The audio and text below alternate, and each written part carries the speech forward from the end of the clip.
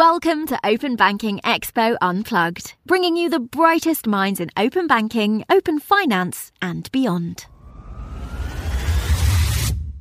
Hello and welcome to another episode of Open Banking Expo Unplugged, the podcast series brought to you by Open Banking Expo. I'm Ellie Duncan, Head of Content and your host for today, and I'm really pleased to have with me Philip Mind, who is the Director of Digital Policy and Innovation in the Payments Policy team at UK Finance, which is the collective voice for the banking and finance industry in the UK. Philip joins me to talk about his own role at UK Finance, of course, some of the work that the organisation is doing, but also open finance and open banking more widely in the UK, where the opportunities lie and what the roadmap ahead looks like. So thanks very much for joining me, Philip. Thanks, Ellie, and I'm delighted to be here and looking forward to our discussion. Great. Well, let's start with your role at UK Finance, which has recently changed, actually.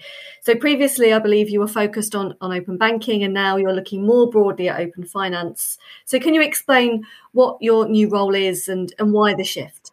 You're right. I do have a new role. So I'm Director of Digital Technology and Innovation at UK Finance. Was previously a principal in our payments team. And now my role embraces not just kind of payment strategy and innovation and open banking, which it included previously, but other aspects of kind of digital change and innovation. So including AI, new digital money, digital identity, and I also oversee our work on data protection and privacy. I'm really looking forward to the role. I've been performing the role since the beginning of this year and just kind of getting into it. And I think, one of the important things about the role is the intersections between each of those initiatives. So, for example, digital identity can use kind of open banking technology. It's going to be enabling for central bank digital currencies. So there's some really strong kind of intersections between the different policy areas and technological change. And the way they come together, I think, is going to be, they don't stand in isolation. And within our member firms, they will be used sort of in combination. So it's important that we think about them in the same way too. Yeah, it's quite a broad remit, but we'll definitely come on to dig down into some of those areas you mentioned there. But maybe at this point, it's a good idea to kind of inform our kind of global audience here at Open Banking Expo of what UK Finance does and maybe some of the initiatives that you've been working on there. So can you provide a bit of background, please? Yeah, so we're a trade association and we represent over 300 firms in the banking and finance industry. So we have a kind of significant footprint. Like any trade body, our kind of principal purpose is to advocate on behalf of our members, but I think we do other things as well. So we deliver products and services for our members. So we have within UK Finance some utilities that we provide to our members, but we also provide a place where our members can meet, kind of network and share views. But certainly in the work that I'm leading on open banking, our purpose is to bring our members together, and our members straddle the kind of open banking ecosystem and help them sort of drive forward the kind of frameworks within which open banking can flourish. And indeed, as it changes this year, we're in a real kind of inflection point this year and next as it extends beyond open banking into open finance. So our purpose is to drive consensus on what the change could look like at the industry level and support our members in delivering it.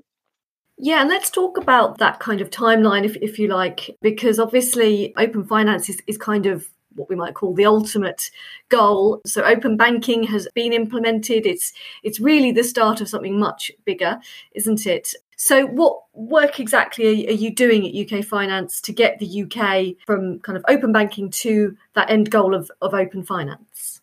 There are three pillars, essentially. to our work. So let's start with open banking payments. So open banking payments are relatively small in volume, but they have great potential, and the regulators and government have identified that potential, and they see open banking payments, particularly in the e-commerce space, as being a competitor to cards payments. In the UK, we're very much a kind of cards payments jurisdiction, more so than other kind of jurisdictions. But open banking payments has a lot of potential. So we have a pillar of work which is about determining what we need to do at the industry level to unlock that potential. What's the vision? What are the use cases? How do we see the market in a few years? And what are the steps? What's the roadmap that we could now sort of embark on that would take us towards that vision? So that is sort of, an important pillar of our work. The second pillar is around extending open banking into other data sharing propositions. So what could we use those kind of data sharing capabilities for? How could they be extended to deliver more customer benefit and commercial value? And we're starting to think about the kind of use cases that would deliver that benefit. And some of the use cases actually aren't necessarily customer facing, but they do deliver customer benefits. So there is more that could be done behind the scenes to share data using APIs and open banking technology to provide stronger kind of anti-fraud measures for customers. And then the final pillar is having kind of determined, now that we're reaching the end of the CMA order open banking roadmap with the implementation of variable recurring payments, starting to think about what comes next, both in payments and data sharing and customer protection. What are the arrangements, the delivery arrangements that would best support that? And at the moment in the UK, we have the open banking implementation entity, which is bounded, its activities bounded by the Competition Markets Authority order. But we're starting to think about a future entity which would be operating outside that order with new governance, new funding, and the flexibility to deliver, those items driven by customer benefit, driven by, market value. And that's really exciting, because with what we've done in the UK in particular and in other jurisdictions is we've laid the foundations for that through regulation, through PSD2 and through the order. And I mean, the market is really developing. I mean, it's fascinating just to see the activity in terms of investment, new partnerships, acquisitions, new products and services. And it's just an area where there is huge potential for innovation to put our fintechs in a kind of globally leading position. And it's really exciting to think how we can enable that going forward into the future. Yeah, as you say, there's so many use cases, and you obviously picked up on a few there. I mean, can you speak a little bit more about just what the opportunities are for businesses and for consumers in the UK when it comes to open finance? Because it seems like, as you say, we're just on the cusp of actually kind of realising the potential when it comes to payments, but also, like you mentioned there, anti-fraud, that kind of security and privacy aspect as well. Yeah, I mean, there are all sorts of opportunities. I mean, starting with open banking payments, there are opportunities for merchants, and that's sort of a bit of a generic term, but I mean, any organization that's receiving payments has an opportunity to offer their customers now a new way of paying, a way of paying that competes with card payments, a way of paying that enables fast settlement, fast and kind of immediate settlement, because the payments are initiated and made using the faster payment services, which typically kind of settles within a couple of hours, sometimes within, for most payments actually within seconds. So now at the moment in the UK, open banking payments are single immediate payments, but the 9 largest retail financial institutions are implementing variable recurring payments. They've been mandated to do that by the CMA, but actually having built that technology for the CMA sweeping use case, which allows automated sweeping from current accounts to other me-to-me accounts, that technology could be repurposed for other use cases. So I think, top of the things that could drive innovation and is really exciting are variable recurring payments. We now live in a subscription economy. We all have multiple subscriptions to gyms, streaming services, and so forth. And there are great opportunities in that space. So I think that's an area which can benefit businesses in particular, particularly those businesses that receive payments. And actually, one of the most exciting kind of use cases has been in the public sector. So you can settle your tax bill if you're self-assessed using open banking payments and pay HMRC. And there are, I think that, you didn't mention it in your question, but I think there's real opportunities in the public sector around open banking payments. In terms of driving out more benefit for customers in data sharing, I think one of the real strengths of open banking is that it's taken away a lot of transaction cost. So, it enables us to transact digitally. If we're applying for a mortgage, we can open access to account rather than, create PDFs of our bank accounts and send them to our prospective lender in that way. So huge opportunities around transaction costs, but also opportunities around creating a different information flow into lenders that enables people who might otherwise struggle to access credit because they don't have a credit file with a credit reference agency to access credit in other ways. And then when you get the kind of intersection between data sharing and payments, you can do some really innovative things around kind of lending and top ups. So I think that's that for consumers, there's a great deal of benefit around data sharing. For businesses, who particularly SMEs who suffer, one of the kind of consistent problems in previous years for SMEs has been that overhead, the admin overhead of payments, invoicing, accounting, paying tax. And I think, we are seeing open banking as a really important way of kind of digitizing that admin. And in the future, I think there's real opportunity to take that even further.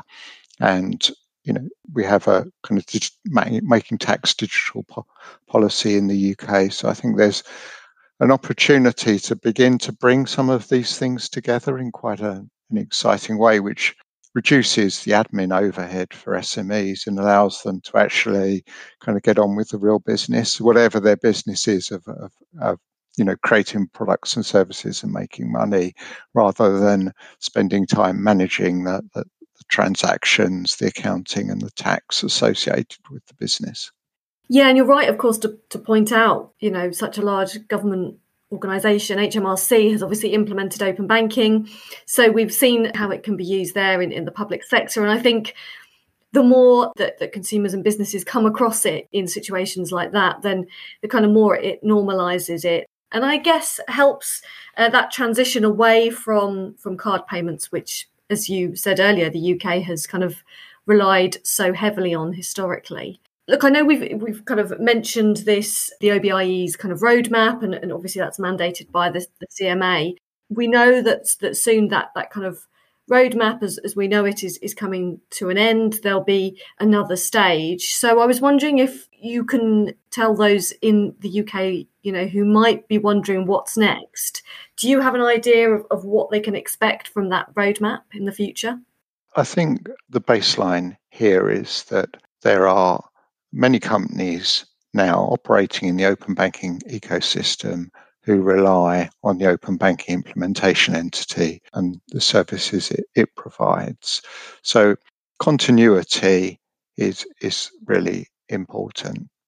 In terms of how that kind of entity evolves into the future, it's been funded hitherto by the 9 largest retail financial institutions.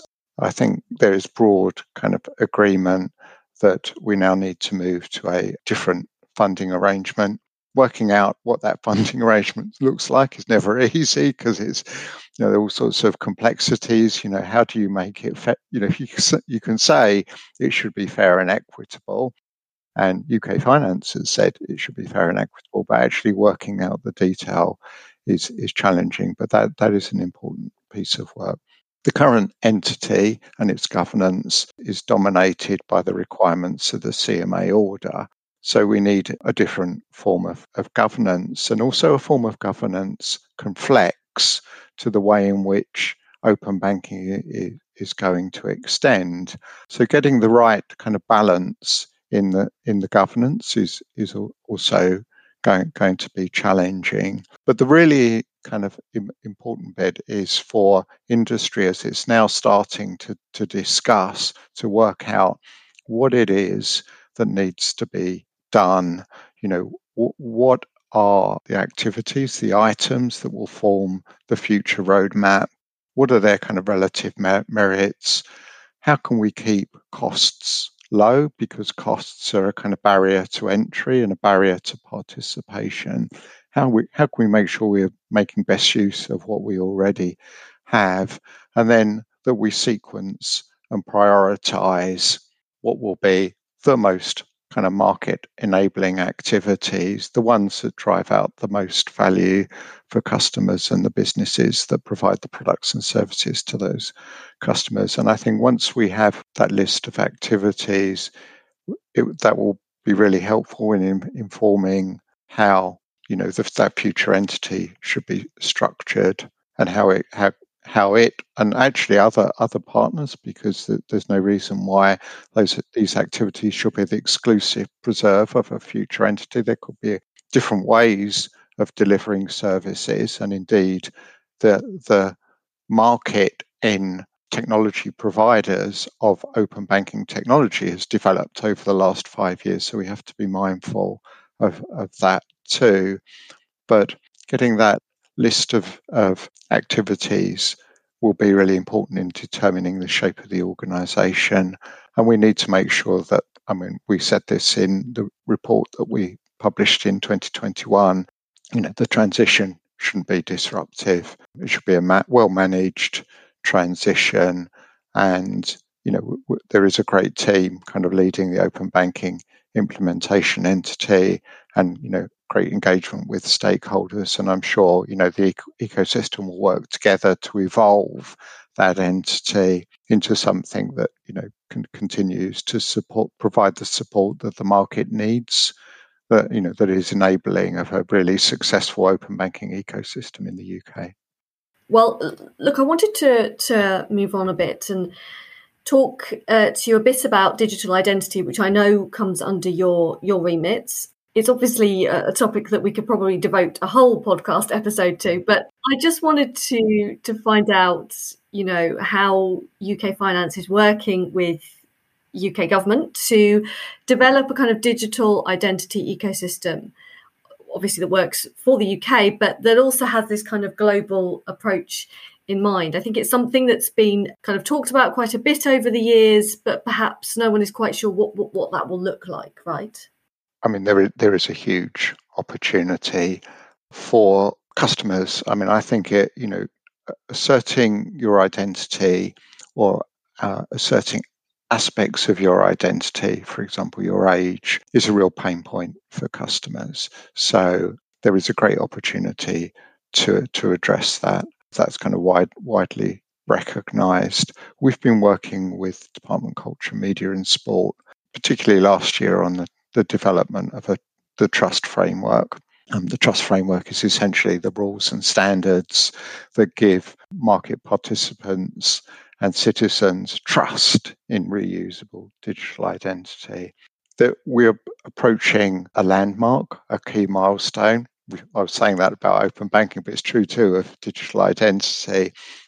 insofar as the government will legislate this year, I think that will be, I hope it will be really important in galvanising the way in which the market will develop. And that is increasingly where our attention in UK finance is shifting. There are a number of schemes that are developing that are in the financial services space around the onboarding use case, around home buying and selling. There are other use cases, so anti-fraud, for example.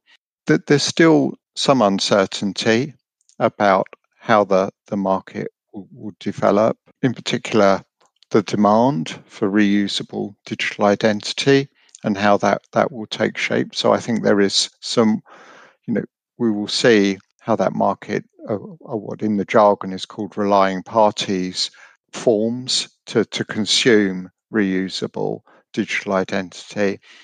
And then there are a number of our members who are of course sitting on a lot of kind of data about each of us that could be used to help assert our identity.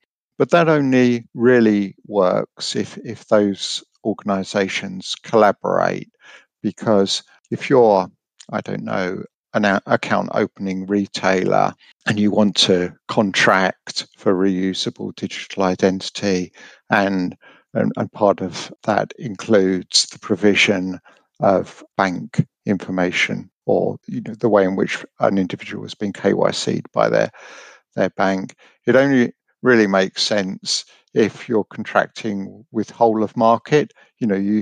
And so you need critical mass, which is why the trust schemes that are developing are so important, to bring that kind of critical mass together and actually to help kind of be the glue in the middle between a group of providers. And that can include you could have not just bank providers, but also others that have digital identity information. So government has information, which is really important. So the credit reference agencies.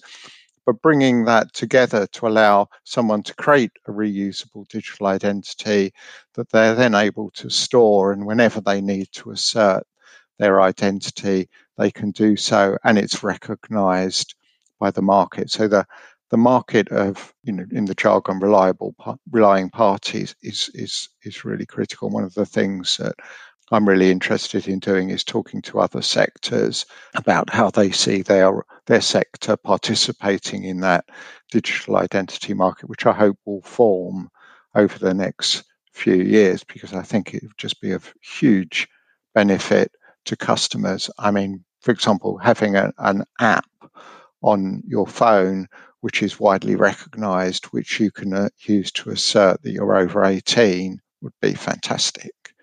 For those people who are in the demographic that are required to do that. And there are all sorts of other use cases, being able to bring digital identity into payments so you have absolute certainty about who you're paying, who you're receiving a payment from, is another important use case. So all this, I think, is great territory in which there will be a lot of innovation over the next few years. And it relates to our previous conversation, because you can pull on the data through kind of open banking technology.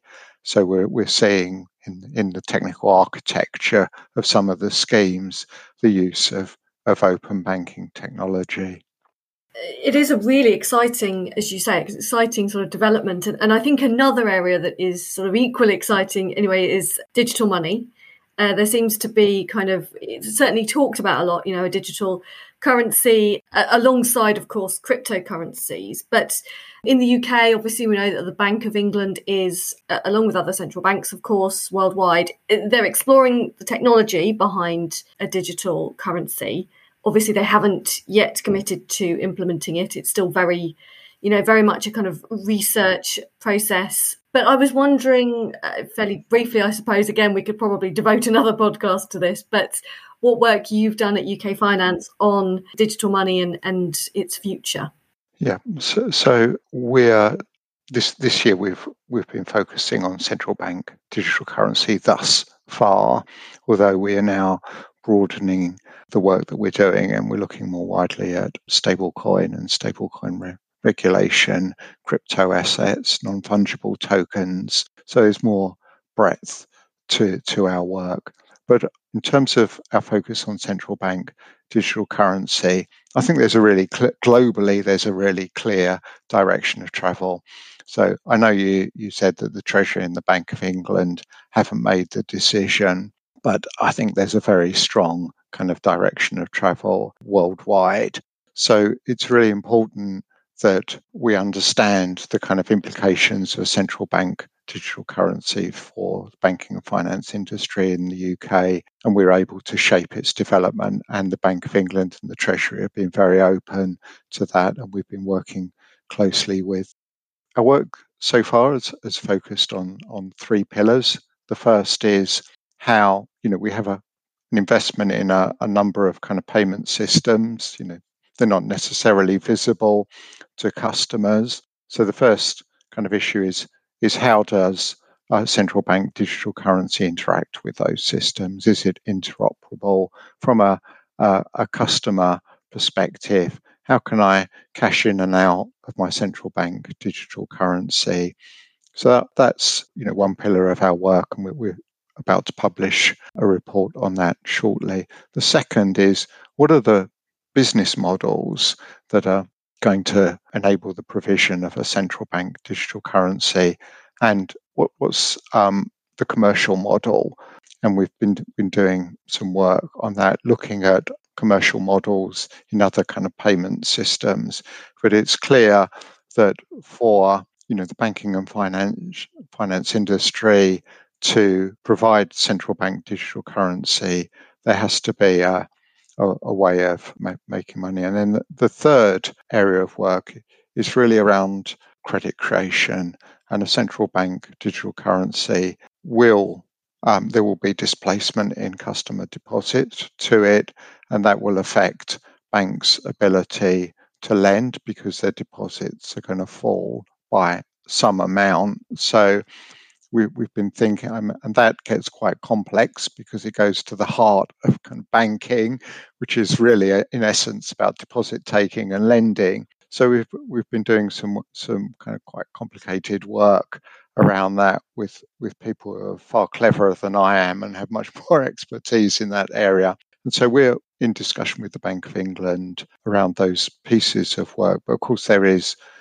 much more, and the central bank digital currency gives rise to all sorts of other kind of policy considerations. So we're expecting a consultation soon from the Bank of England Treasury, and that within that consultation, we'll be providing feedback on the other issues that central bank digital currency gives rise to. For example, the issues around anti-fraud and privacy. Yeah, well, it's a really interesting area, I think, and it's something that CBDCs are something that we've kind of covered quite a bit on Open Banking Expo. So we'll be looking out for the kind of that consultation from HM Treasury and what the Bank of England eventually decides. We'll have a keen eye on them at Open Banking Expo, and we'll look forward to hearing more from UK Finance about digital currency in the future as well. Just to kind of round off the episode nicely, Philip, I was wondering if you could kind of forecast, if you like, what open finance will look like in the UK, in your mind anyway, in sort of 5 years' time. That's a really good question. It's a nasty question, really. Sorry. No, and my vision of open banking is that open banking payments is thriving. We have a thriving market, not just in payments within the PSD2 perimeter that are regulated, but we have a market which goes beyond that, which offers premium services. So there is a flow of value around the ecosystem that creates the right incentives, and open banking payments are kind of growing in volume and delivering kind of customer benefit, and a well-established way of paying in the UK that gives customers more choice. in the market around data sharing, actually, that as customers, we are better enabled to share data and for a very clear kind of benefit. And that has become something that is a trusted and established and natural service, and that sort of data flow alongside being able to make payments in a digital way, in a faster way, enables us to manage our finances more effectively, make better financial decisions. And we're already seeing that, not just for consumers, but for SMEs too, and for retailers. And then finally and thirdly, we've kind of forgotten about the CMA order, actually, and the regulation that gave rise to this, that actually the market is self-sustaining, that we need less kind of regulatory intervention, that the market is driven by innovation. There are new products and services, new partnerships, investment into the market, and it is flourishing, and the regulatory oversight is really just about intervention and, in the way that regulators intervene for market failure, but actually the market is flourishing. So those are the three pillars of my vision. I hope that answered your question, Ellie.